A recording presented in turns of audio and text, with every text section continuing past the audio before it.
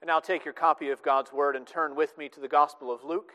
Today, as we continue through the study of God's Word, we are in Luke chapter 20, beginning to read in verse 27, and we'll read to the end of verse 40. This is the third, if you've been tracking with us, the third now in a series of confrontations between Jesus and the religious leaders.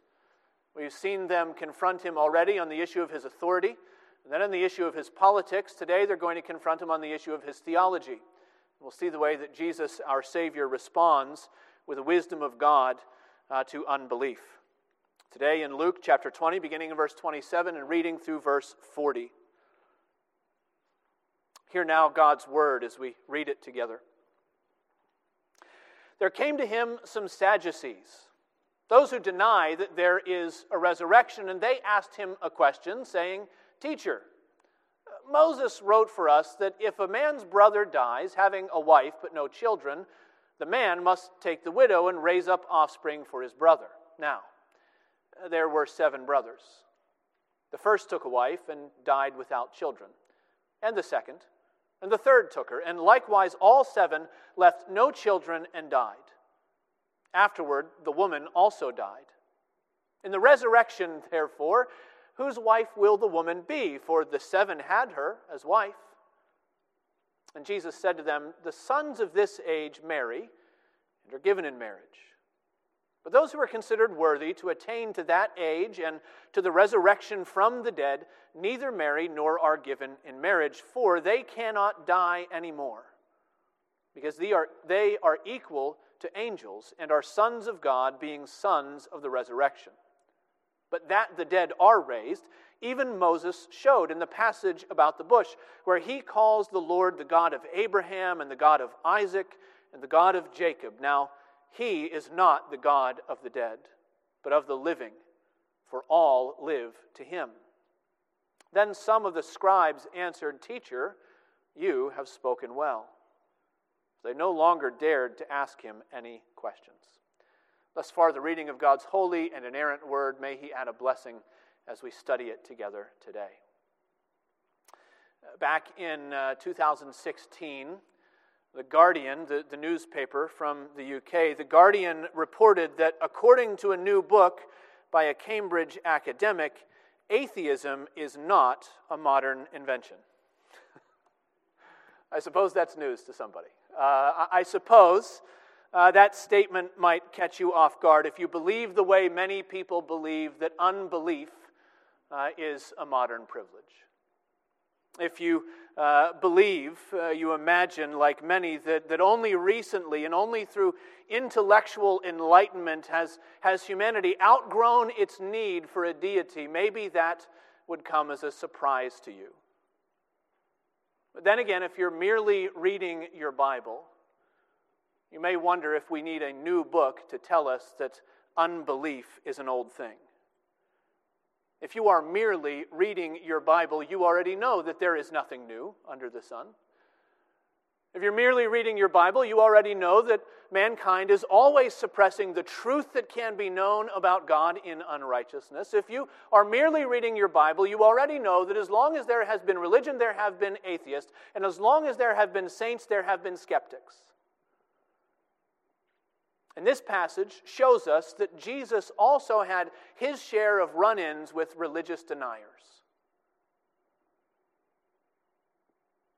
Jesus knew what it was to deal with skepticism. And in this passage, he models how to answer unbelief with the power of God.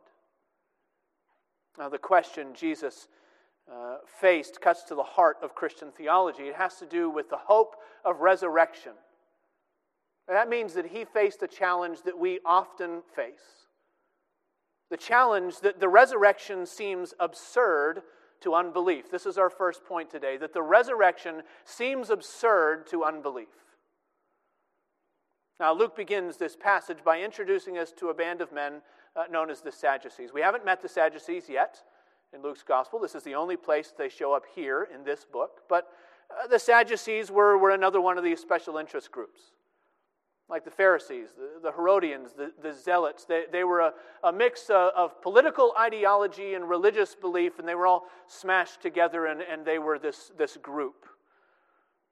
These, though, were the men who traced their roots back to the high priest at the time of King David, a man by the name of Zadok.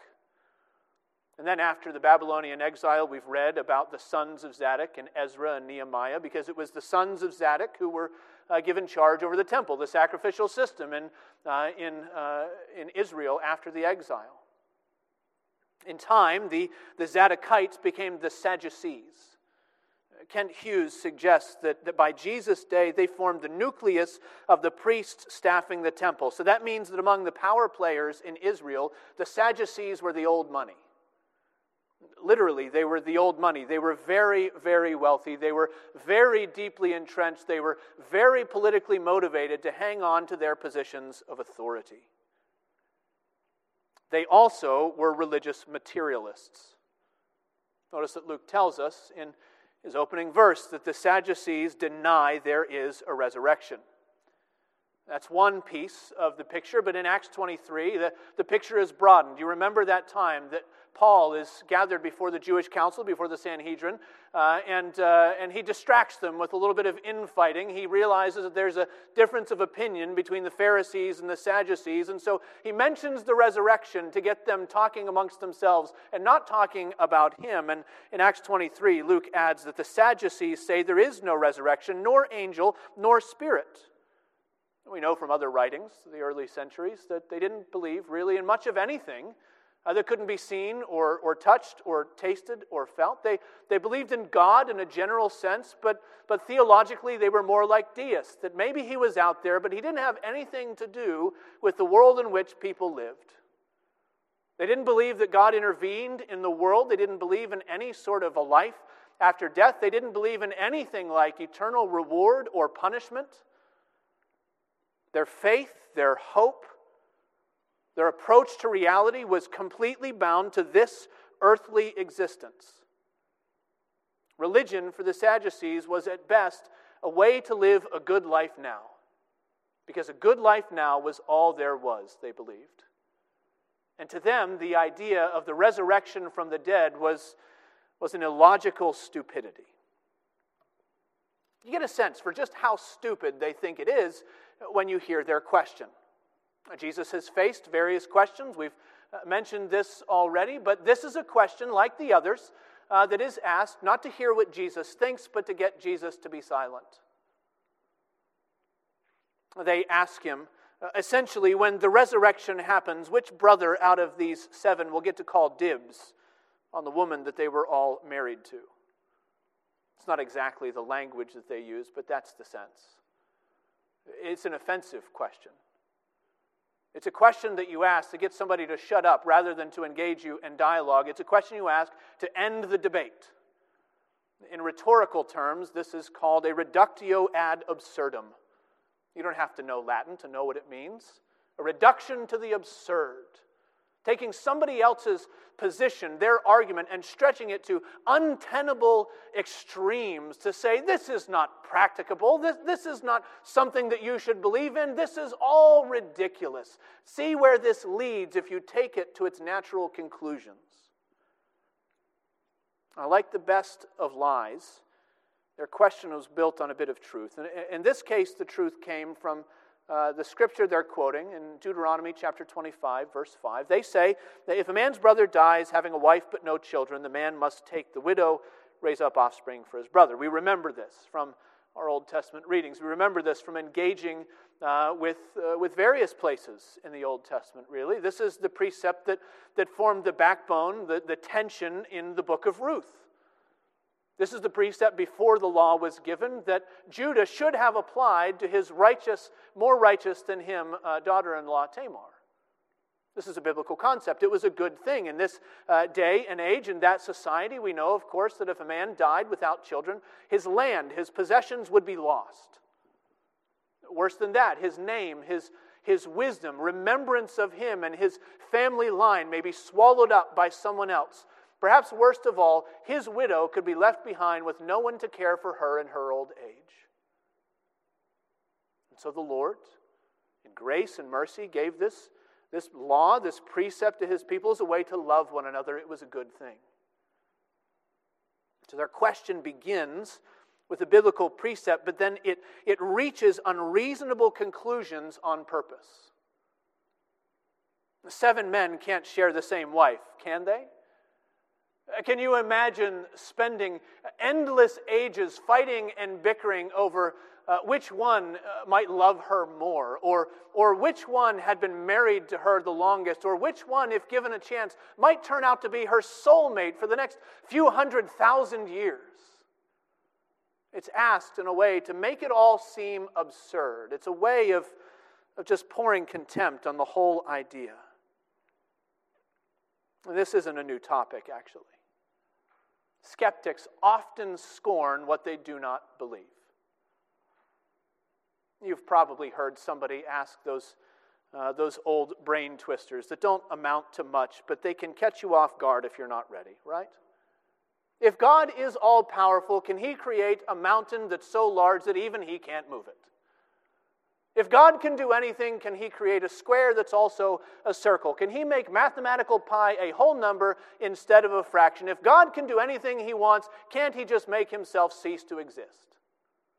They're not real objections to faith, but it's merely an attempt to show you, to prove to you by some twist of logic that belief in an all-perfect, all-powerful, all-good Creator God is really just ridiculous absurdity. Now, those arguments are straw men, but there are stronger versions of the same approach. While the famous anti-theist Christopher Hitchens was alive, he would often end his public appearances by issuing a challenge to his audience. He would challenge the people who heard him to name one moral good done by a religious believer that could not have been done by a non-believer. That is, name one thing that is an objective good that a Christian does that an atheist couldn't. And then, while the audience is sitting there and pondering and wondering if such a thing exists, he would smugly imply that if you can't come up with an answer to his challenge, then that proves that your religion is at best meaningless. At worst, it's dangerous. Now, there is, of course, an answer to Hitchens' challenge, even if he disagreed with it. And if a Christian responded by saying, actually, it's a moral good to love the Lord your God with all your heart and all your soul and all your mind and all your strength. If a Christian answered that actually it is an objective good to worship the Lord your God in spirit and in truth, if a Christian answered Hitchens' challenge with the answer that he didn't like, that he didn't want to accept, well, then that's easy. Then he would just laugh at them and scorn them to death. Oh, how absurd you Christians think that worship is good for humanity. How insane you Christians think that love for God is good for people. How out of touch with reality. How purely pathetic. Now, not everybody who doubts Christianity is hostile to it. I know that. And you know that. There are, by God's grace, religious skeptics who are attracted to the gospel. They want to know more about the gospel. They're asking good questions to learn what Christians believe rather than to stop Christians from talking about it. And by God's grace, there are people out there who are skeptical, yet they're trying to figure it out. And as God's ambassadors, we ought to be ready with a winsome and a gracious word for those who are asking good questions.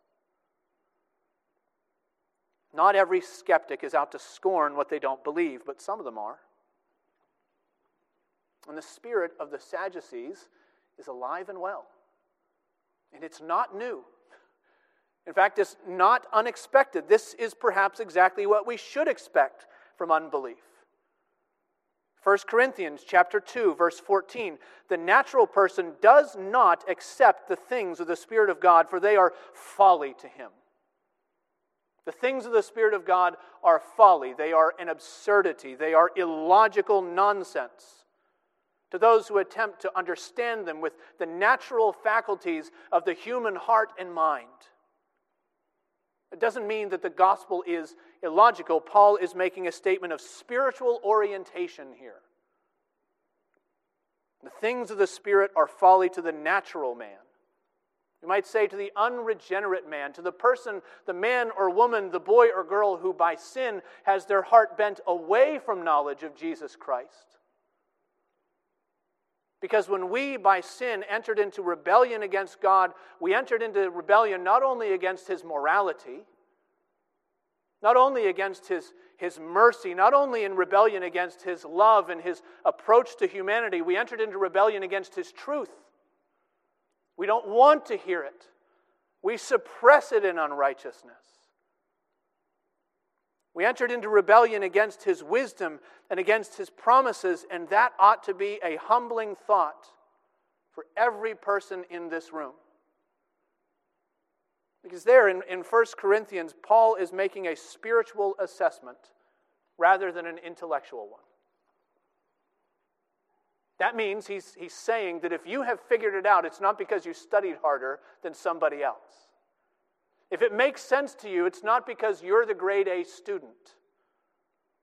Spiritual realities, the things of the Spirit of God, are not a scholarship prize for those who sweat and study and try their best. It is a gift of God's Spirit. Spiritual understanding is a gift of God. Paul preached Christ crucified, a stumbling block and folly, he says. Paul stood in Athens preaching to the philosophers. And Luke tells us that when they heard about the resurrection of the dead, some mocked. You know, until the Lord opened your eyes by His Spirit, it was all just as foolish to you as well. Those of us who have been Christians for a few decades can tend to forget that. We tend to forget how unfathomable the gospel seems at first. And then we tend to imagine that we're really not much like the skeptics. We're not like those people who ask questions just to silence the gospel so we don't have to engage with the fact that maybe it's true. We tend to imagine that the Sadducees were in this class by themselves, that their unbelief was completely different from ours. We tend to forget that we could never be tempted. We imagine we could never be tempted, rather, by the cynicism that hid behind their smug self-satisfaction. But it's not a new phenomenon. It's not so far from our experience. And often this is how skepticism works, because the resurrection seems absurd to unbelief. And this was the challenge that Jesus faced in the temple from the question of the Sadducees. And Jesus responds. He's not caught off guard. He responds with the word of God's power. His response comes in two parts. The first part, verses 34 to 36, is meant to convince us that the resurrection exceeds our current existence. The resurrection exceeds our current existence. Verse 34, Jesus says to them, "The sons of this age marry and are given in marriage, but those who are considered worthy to attain to that age, to the resurrection from the dead, neither marry nor are given in marriage." You see, the Sadducees are working from a false premise. Their false premise was that life in the resurrection is essentially the same as life here. Maybe it's a little bit longer, maybe it's a little bit more enjoyable, but all of the responsibilities, all of the joys, all of the relationships of this life will simply carry over to the next. Their false premise was that the next life, the life of the age of the resurrection, is essentially the same as this world, remastered and played on repeat forever. This is a common misconception, actually. Even today, even though the Sadducees have disappeared, because you have heard people trying to wrap their minds around death and eternity, and a member of their family has died, and they try to console themselves, and what do they say? They convince themselves, or they try to, that eternity really is just one extended vacation where you get to choose the itinerary. You get to do all the things that you love to do. And so if in this life Dad loved fly fishing, we imagine him forever casting a line into bubbling brooks. If Grandma loved to spend time with her grandchildren, heaven is nothing but a window where she can look down and watch them grow and see them change, and then watch their children, and then watch their children, because that's what Grandma likes, right? Now, if we take this same false premise that the next life is essentially the same as this one, just a little bit better and a little bit longer, It's not a stretch when you consider how important family life was in Jewish culture to imagine that they would have a few hang-ups on whether and how marriage relationships would pass on into the resurrection as well. They'd have some expectations about that continuing. We see that pattern continuing, even though in the extremes, perhaps, this is the teaching of the Mormon church. And so good Mormons go to the temple and they have their marriages not only performed and ratified by the state, but they have them sealed in the Mormon temple so that when they die, they and their spouse can continue on a heavenly marriage. They can populate worlds and galaxies with their heavenly spiritual offspring. It seems strange and it seems extreme, but it's all a product of the same false idea that life in the resurrection is merely an extension of life here on earth. Now, for the Sadducees, for these skeptics, they also assumed, or at least it fit their argument, they also assumed that the frustrations of life would also carry into the next. Not just the joys, but those things that were difficult. So if you think that your relationship with your in-laws is difficult now, just imagine being one of these 7 men for eternity. Right? This is also a common misconception. In an interview in 2019, Richard Dawkins was asked whether he believes in life after death. This is his response. He said, even if you do go to heaven, imagine eternity. Not just sitting in heaven for billions of years, but trillions. Imagine how unbelievably boring it would be, he says. He's working from a false premise. The false premise is that eternity is nothing but an extended COVID lockdown. Time will pass for an eternity, from one monotonous moment to another monotonous moment, and our biggest conundrum will be, what do we do with ourselves for all this time? Now, but to the Sadducees, and I think by extension to Dawkins, Jesus says that is emphatically not the case. It's so much different that it can't even fit into the same categories. The resurrection from the dead, he says, they will neither marry nor be given in marriage. He's telling us that the resurrection will be so fundamentally different from this age that even the basic building block of human societies will be done away with.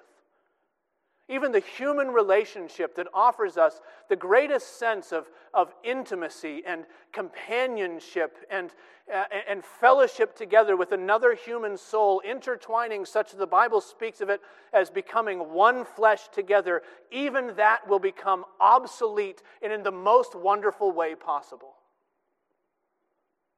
It's a small indication that the resurrection will exceed our current existence. Now, I know this passage causes some sad hearts among many happy Christians. Christians, newlyweds, oldlyweds, if that's a word.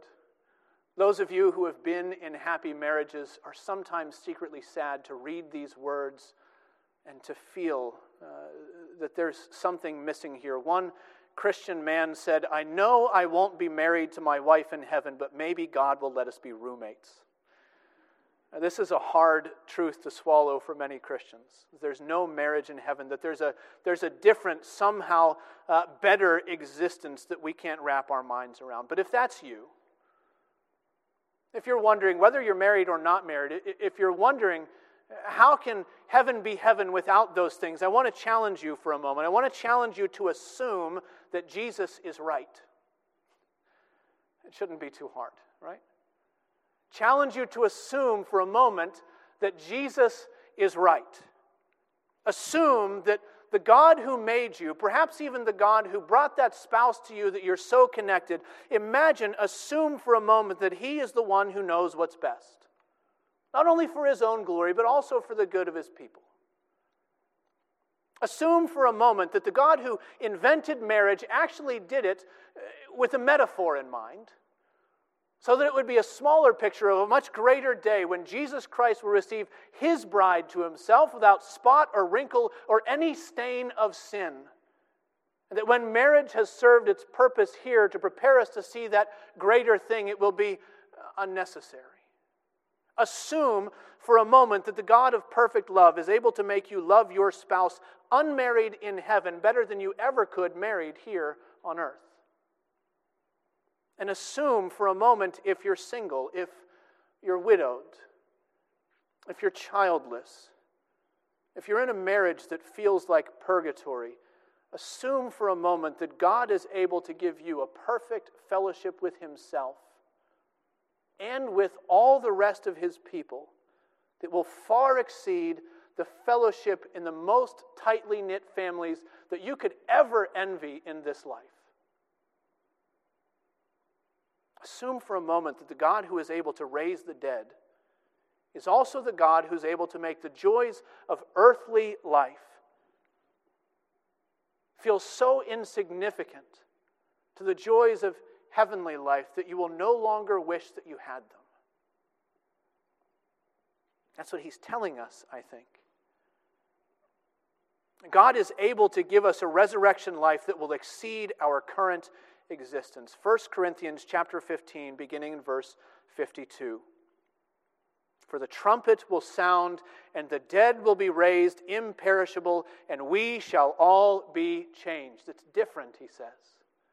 There's a change. For this perishable body must put on the imperishable. This mortal body must put on immortality. We'll be changed. And in the resurrection there will be no marriage, because marriage will have become wonderfully obsolete. It'll be swallowed up by something much better. Jesus says, verse 36, they will be not married or given in marriage, for they cannot die. The Greek says they will be unable to die. It will not be possible for them to perish any longer. And they'll be equal to the angels, and they'll be sons of God, being sons of the resurrection. That's the first part of the answer that Jesus gives to unbelief. He tells us that the resurrection will exceed our current existence. And then the second answer is to teach us that the resurrection flows from God's eternal promises.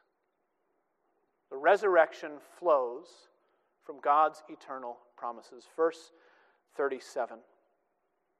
But that the dead are raised, even Moses showed in the passage about the bush, where he calls the Lord the God of Abraham and the God of Isaac and the God of Jacob. Now, this is one of those arguments, I think, that if Jesus hadn't made it, I don't imagine that any of us would have come up with it.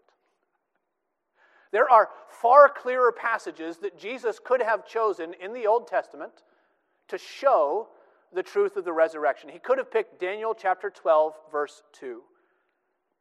Many of those who sleep in the dust of the earth shall awake, some to everlasting life and some to shame and everlasting contempt. That's Old Testament language. He could have picked Psalm 16. He could have picked Isaiah 26. He could have picked Job 19. For I know my Redeemer lives, and after this, when my flesh is destroyed, yet I will see Him in my flesh. My eyes will see Him and not another.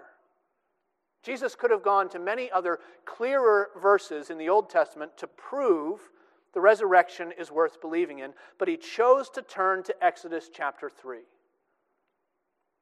Side note, the typical explanation here is that the Sadducees only believed in the first 5 books of the Bible, and there's no hard evidence of that. They did not believe in all the traditions of the rabbis, but it's pretty clear from what we have from those who are around them that they believed in all of the Old Testament canon. Jesus could have used those other verses and it would have held the same weight, but He's challenged with a verse from Moses. He responds with a verse by Moses, and I think He does it to help us trust not only that the resurrection is, but there's a God who's able to make it happen. Turn with me to Exodus chapter 3.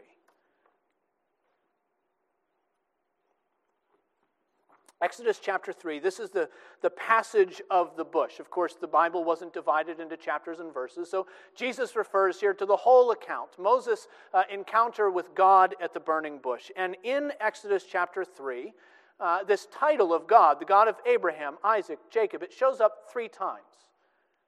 It shows up the first time in a sort of innocuous place where God is merely introducing Himself to Moses through the burning bush. He calls Himself the God of Abraham, Isaac, and Jacob. But then in verse 15, again in verse 16, God gives the same title as the answer to a very specific question. What's the question? Well, Exodus 3, verse 13. Moses said to God, "If I come to the people of Israel and I say to them, 'The God of your fathers has sent me to you,' and they ask me, 'What is his name?' what shall I say to them?" In other words, skipping from verse 6 to verse 13, he's just been given this great commission. God, you're sending me to your people. You're sending me to tell them things that I'm not sure they will believe when I tell them.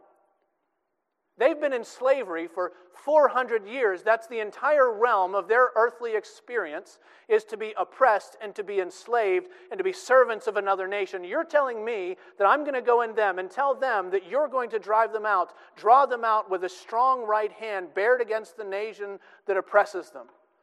You're telling me I'm going to go and bring them out into a land that flows with milk and honey. You're telling me that I'm going to bring them out into a land of rest and worship and joy in your presence. And quite frankly, I think most of them aren't going to believe it. It doesn't fit with what they know about reality. They're going to imagine that it's something like a fairy tale from a children's book. And so when I go, who shall I say sent me? Who could possibly have the authority to make such unbelievable promises to his people? And you know God's answer. Verse 14, God said to Moses, "I am who I am." It's one of the most important texts in all of Scripture. It is God revealing himself to his people as the self-existent one. The one who needs nothing from anyone else, the one who called creation into being, and time and space are on his payroll. Existence is his idea. That's who's able to make these promises. The great I am. To the Hebrews, it's Yahweh. In most of our Bibles, it's capital Lord. And the power of redemption rests on his eternal character. So in the next verse, God continues, verse 15, God also said to Moses, "Say this to the people of Israel, the Lord," that is Yahweh, the great I am, "the God of your fathers, the God of Abraham, the God of Isaac, and the God of Jacob has sent me to you. That is my name forever, and thus I am to be remembered throughout all generations." I hope you see what Jesus is doing. He's saying that the resurrection isn't just about what we can expect. The resurrection isn't just about what we can wrap our minds around. It's about the God who can make it all happen. Jesus makes the resurrection an issue of God's character. What's the final line that he gives to the to the Sadducees? A statement of who God is.